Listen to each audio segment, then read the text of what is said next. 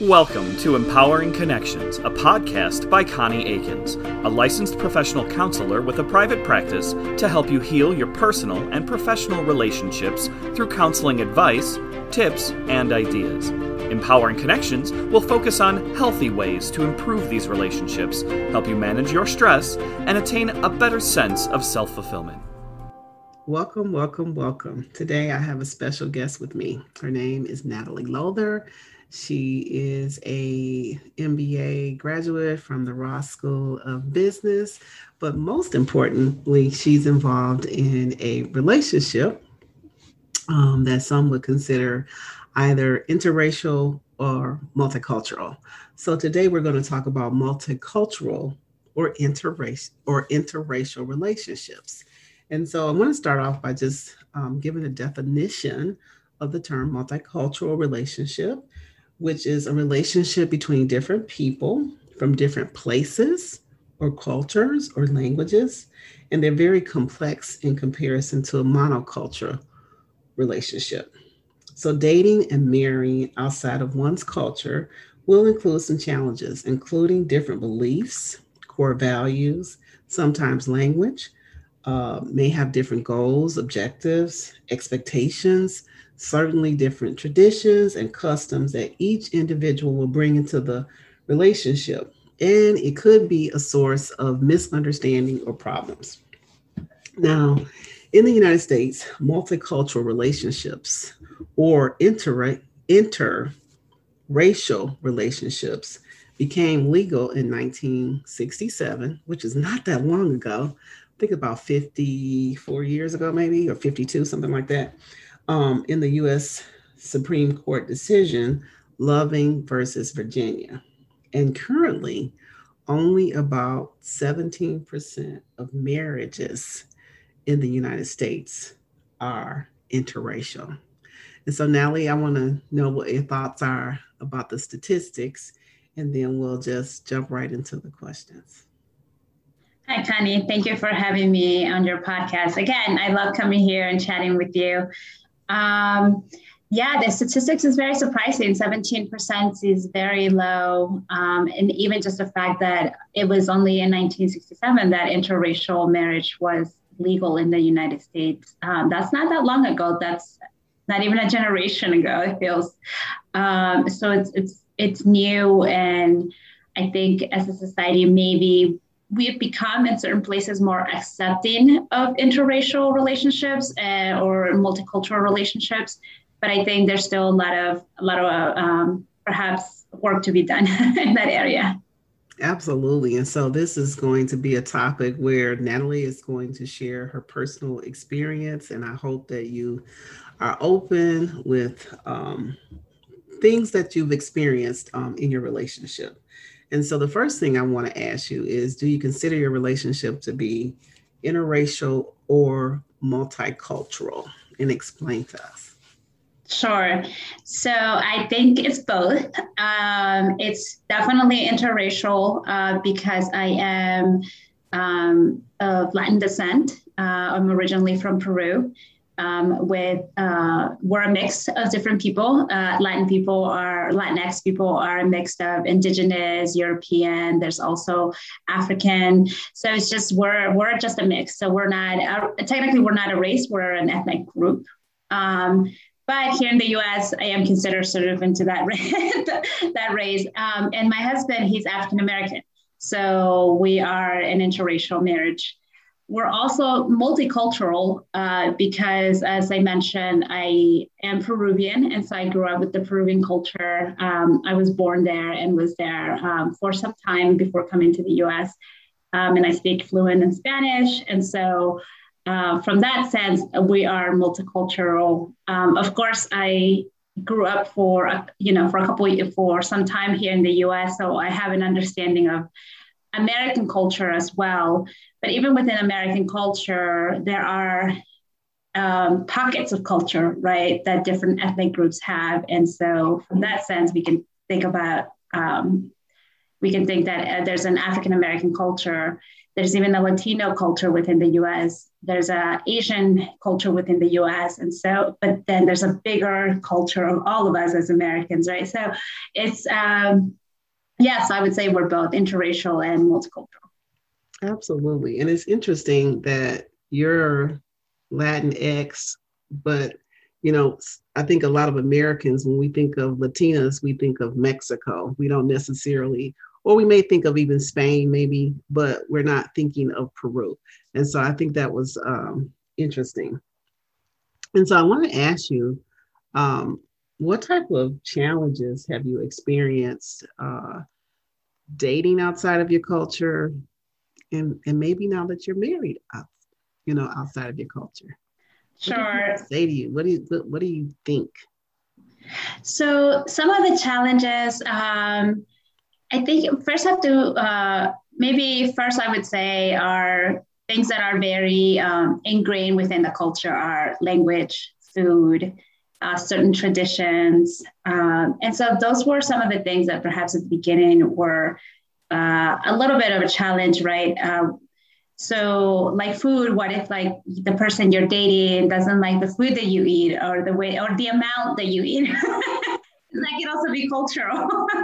And so, right? And so with my husband, I joke that in Peru, you just get served lots of portions, like the portions is very large. And so whenever he would come to my home, my mom would want to serve him mountains of rice and potatoes. We eat a lot of rice and potatoes, and practically most of her food is carbs, and you're never supposed to say no to someone offering you food.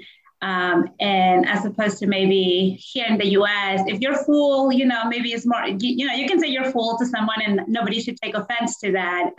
But in our culture, the women in our family could take offense to that. So that was something that I sort of had to share with my husband, like, hey, I'll talk to my mom about not serving you a lot of food and just being mindful of what you eat and what you don't eat. But also, he would have to understand that she's might be doing that from a good place. And so from a language perspective, of course, I speak English, and my husband is learning Spanish. And it's important for both of us that, he has an understanding of the language because it helps him be able to talk to my family, particularly my parents. They do speak some English, but they feel more comfortable in speaking in Spanish. And so he's taking Spanish classes. But beyond the difference in language, there's also a way of communicating, right? So we could be excitable and very loud and very passionate about the way we express ourselves. And that in the beginning took him aback. Like I would express perhaps or even if you think about Latin songs and love songs, like everything's like extra, everything's like, there's just a lot of emotion perhaps, right? And this could be maybe more personality than cultural, but those are certain subtle things that I have to share with him, like, oh, this is how I grew up, this is why we think this way or we act this way. And from the opposite or the other end, right? In terms of challenges, even before I met my husband, because I grew up in the US and I love reading and naturally curious. I read a lot of African-American authors, and my dad when I came to the US, he was also very adamant about making sure I understood the African-American history and culture. It's American culture and it's American history, right? So when I came here and he introduced me to movies and books, he will talk about the classics like Tom's Cabin, the Uncle Tom's Cabin, Roots. Those are things that he, as soon as I came to the US, he's like, this is US history. You need to know all of this. And so I was versed in the history and some of the culture. I'm not going to say I know everything. And so that helped me have context to his experience and his family's experience, which I also think is important. but I had the benefit of being in the US and having some exposure to that. He didn't have that benefit of having that exposure to Peru's history and Peru's struggle and whatever we went through there. So from that end, I had to sort of share that with him. And some of the ways I've done that is through going to see movies or about our culture or concerts or festivals. We've watched documentaries. He's watched documentaries with me about Peru. So hopefully that gives us a glimpse into some of the challenges and ways to address it.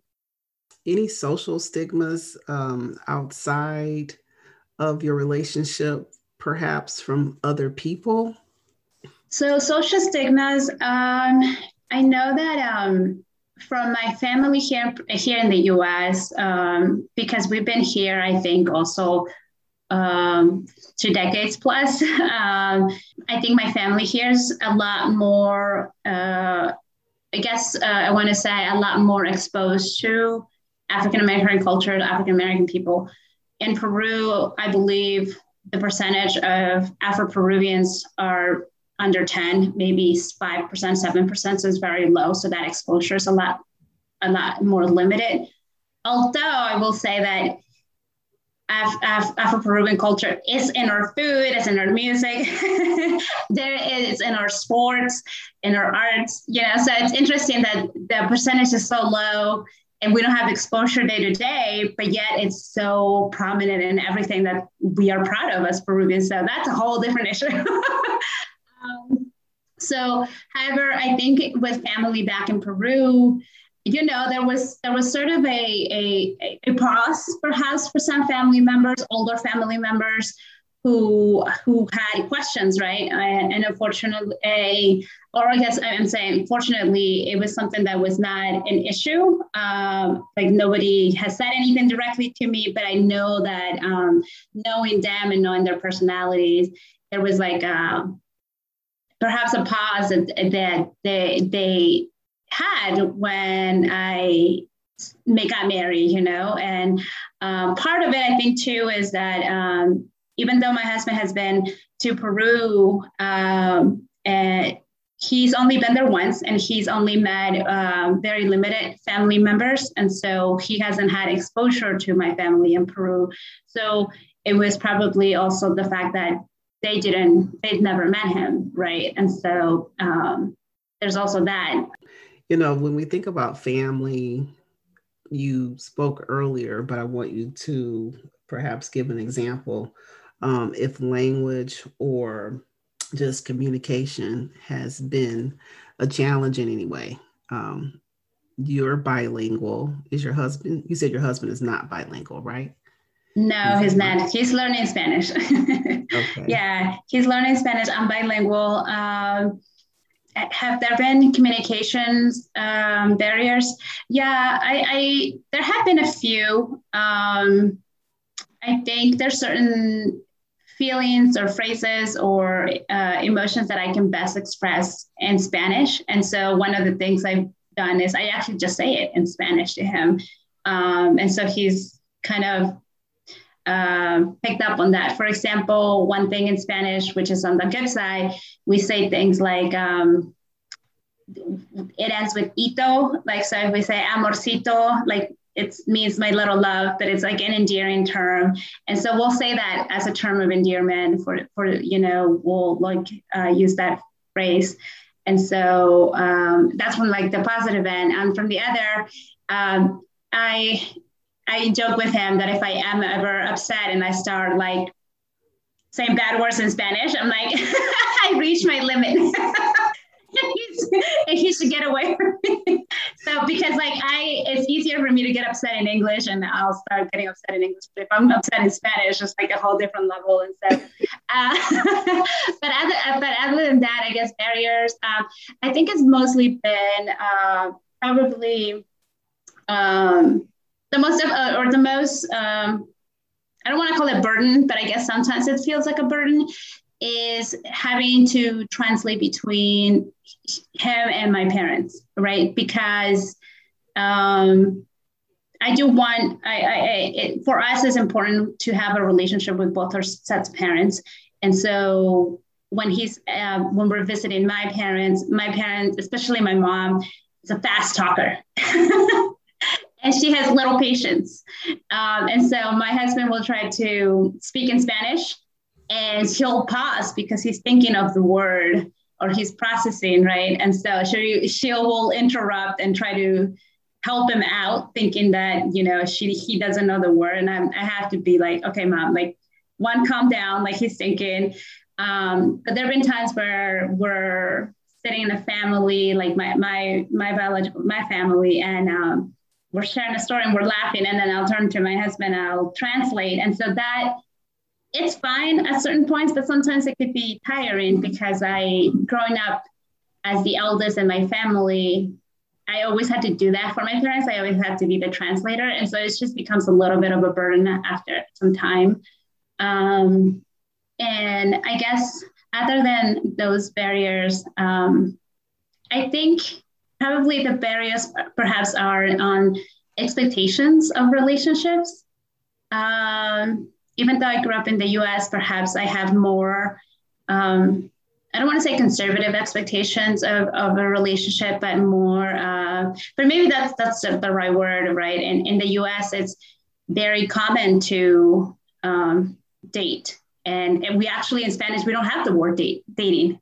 We don't actually have that word. And so you're either my boyfriend or you're not. And so I think from those expectations, I think at the beginning, maybe that was difficult. Perhaps I was a bit more, I wanted to formalize maybe things, a bit faster.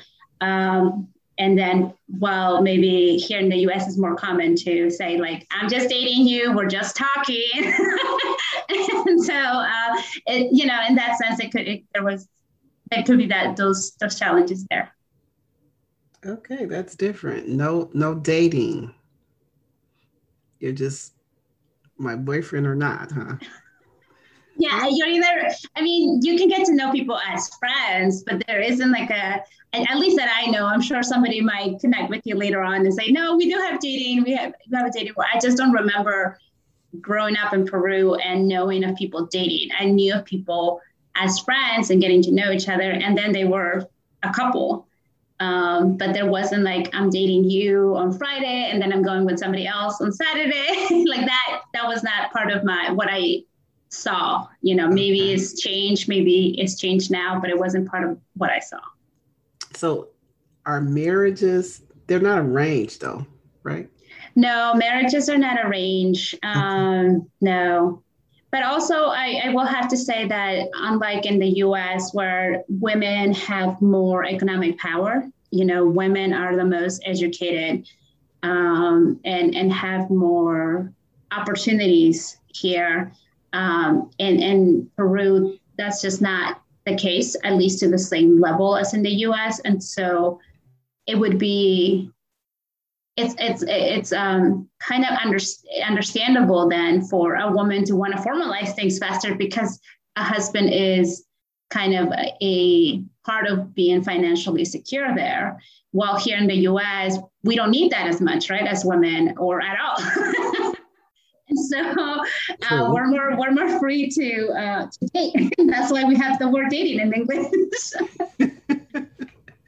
Wow. Okay. That's absolutely right. There's more opportunities. And this is a good conversation because I don't think oftentimes that people think about the different things that people face when they date outside of their race. So, did you have any preconceived ideas about multicultural relationships before you became involved in one? Did I have any preconceived ideas of multicultural relationships? Like what they would be like, mm-hmm. or, So that's a very good question. Maybe. Yeah.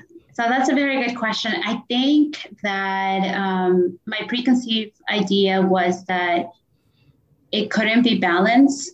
There was one culture that was going to win in the household, right? Particularly once you have children, which culture you're going to teach, the kids. And so I saw that mostly in cultures that were perhaps very different, right? So if I saw a friend marry, and she is Peruvian, and she married a guy from India, I saw the Indian culture dominate the relationship. Or if I saw Arab and Latin, I saw the Arab culture dominate the relationship. Asian, I saw dominating the Asian culture. And same with even like not African American, but African, like the African culture just seemed to dominate the relationship. And so I always wonder, like, oh, would I lose then my culture? Would I have to lose my culture to be in a relationship that of somebody who's outside my culture? I think Americans are more flexible, perhaps to say that way, or the culture, there isn't one set culture in the US, right? We're so diverse. And I think I didn't experience that. I'm not experiencing that in my own marriage. I think we're doing a pretty good job about representing both our cultures, and we don't have kids, but I think we try to do that in our wedding. We try to represent both cultures as equal as possible, and we try to learn from both of our cultures. So I wouldn't say that one has dominated, and that has not been the case in mine. But I also know other cultures where the woman is, I know the friends, the woman is Peruvian, and the man, the guy is from Spain, and then the Peruvian culture dominates. So it's just like everybody makes their own, what works for them, right? So. And that's the way to do it, because even if it's not a multicultural relationship, everyone should be attending to what would make their relationship successful versus looking at other people and doing the comparison thing, because none of us are alike, really. So even in a monoculture, we are still different based on our upbringing and the environment that we lived in. So yeah, that's very true. So you talked about holidays. I want to know how holidays and celebrations are either different or similar, maybe. Mm-hmm, mm-hmm. So holidays that are similar, I would say, so this is not so much a Peruvian culture, more like my family. We didn't grow up with having Christmas be a big celebration. This is not a Peruvian thing. Peruvians actually do celebrate Christmas and New Year's. It actually is a 2-week holiday. Like people just party for 2 weeks. But my parents here in the US, just because of the economic situation we were in, it was just peak season to work, right? To work at the stores, to work in the restaurants. And so like nobody had time to take off. So I just didn't grow up making Christmas a big deal. We didn't, a handful of times, maybe we had a tree. We didn't really put presents. We didn't believe in Santa. Our parents made it very clear that they bought us everything. Santa was not real. We didn't grow up with things like the Tooth Fairy. We didn't have things like allowances. Like that was not a thing. Like you help in the house because it's your responsibility to help your family. It wasn't like you're not getting paid for this. And so it was a very practical family. And so my husband, on the other hand, his family, Christmas is important. Christmas is celebrated. Christmas is like the first time I think I celebrated with his family felt like a movie, like a Christmas movie to me. You know, I walk into the house and the house is decorated and there's a tree and there are presents, at the bottom of the tree, and there's cookies and dessert and everything looks beautiful. And it was beautiful. And it just made me realize that, there's certain things, yes, that I want to keep about my culture and the things I grew up with, but there's also beautiful things about making Christmas a special moment. And it was something that if we have children, I would like to make sure like we do something like that. So Christmas, because it's important for his family or more important for his family, we'll celebrate with his family. And so that's kind of been the understanding for both of us. And even before we got married, we kind of set into that rhythm. For some reason, though, Thanksgiving is bigger in my house. And I think one of the reasons, because it's around my birthday too. And so I try to spend that either with my family. And so we have mostly celebrated Thanksgiving with my side of the family. And so those have been the major holidays. And also because, we are a marriage and we're our own set, separate from both our parents, we also celebrate New Year's with ourselves. Like that's us away from family. So that'll be something where we'll do something fun for us, right? Whether it is go to a new city or go to a party with friends or something. And I think that's also important, definitely important to spend time with family, but also things for just you and in your marriage, right? So yeah. Absolutely. So what do you feel are some benefits, Natalie, of being in a multicultural relationship? There's a lot. I had to say there's a lot. So, I mean, just to put it blankly is you're just exposed to a different way of seeing the world. You're exposed to a variety, there's more variety of thought, variety of beliefs, of learning of different approaches of solving problems and living life. And I have grown a lot in being in a multicultural, interracial relationship because I've gained perspective. I've learned new things. I'm challenged in ways to be a better person. And I try to keep an open mind of that I'm not going to get it right. We're not going to get it right all the time. I am going to say something that perhaps is insensitive. He's going to say something that perhaps is insensitive to me. And so I think as long as we're both willing to learn from each other and teach each other, right? I think that has made it work. And I think sometimes one of the things, I'm trying to think of something that one way I have grown. I don't think something comes to mind right off the bat, but it's really just perspective. I think sometimes I've seen myself be stuck in a loop, in a way of thinking or in a pattern, a habit. And my husband, having had a different life experience and different culture, would be like, why don't you do it this way? Why don't you think about it this way? And like, my mind is blown, like, what? I didn't know you could think about it that way.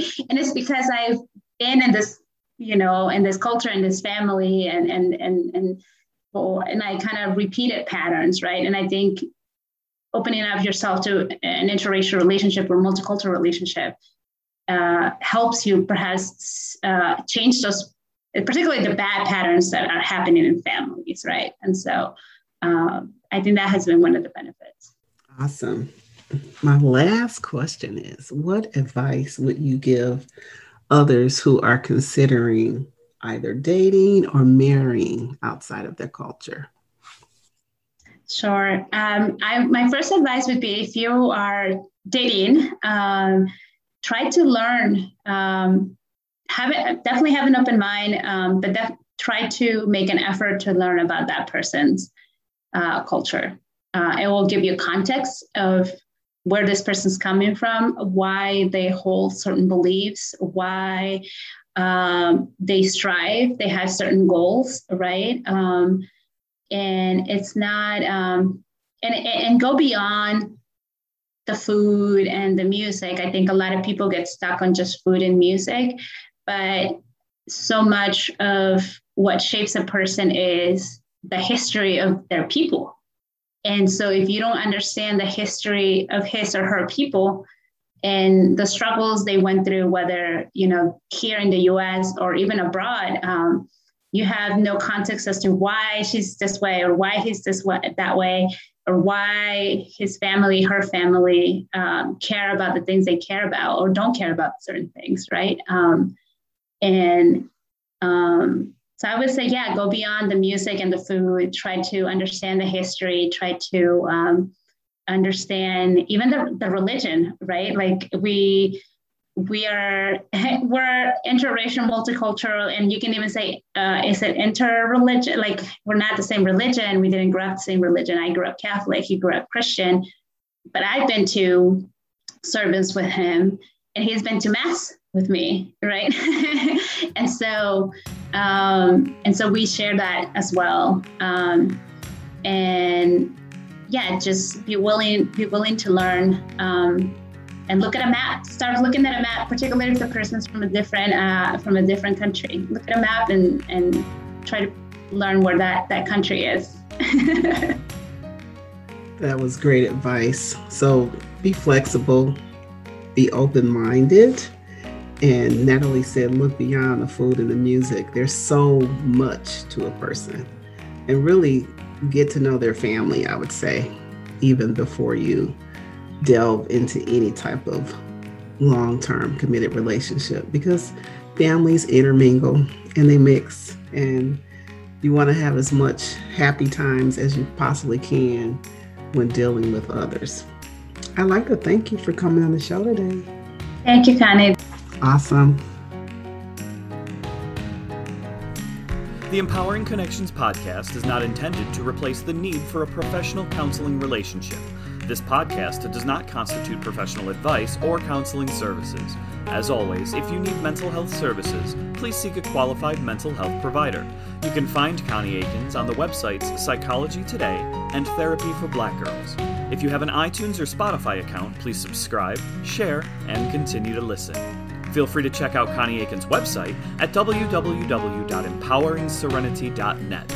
And follow Connie on Instagram at Connie Akins LPC. You may not edit, modify, or redistribute this podcast. We appreciate you listening to the Empowering Connections podcast and providing feedback. Stay positive.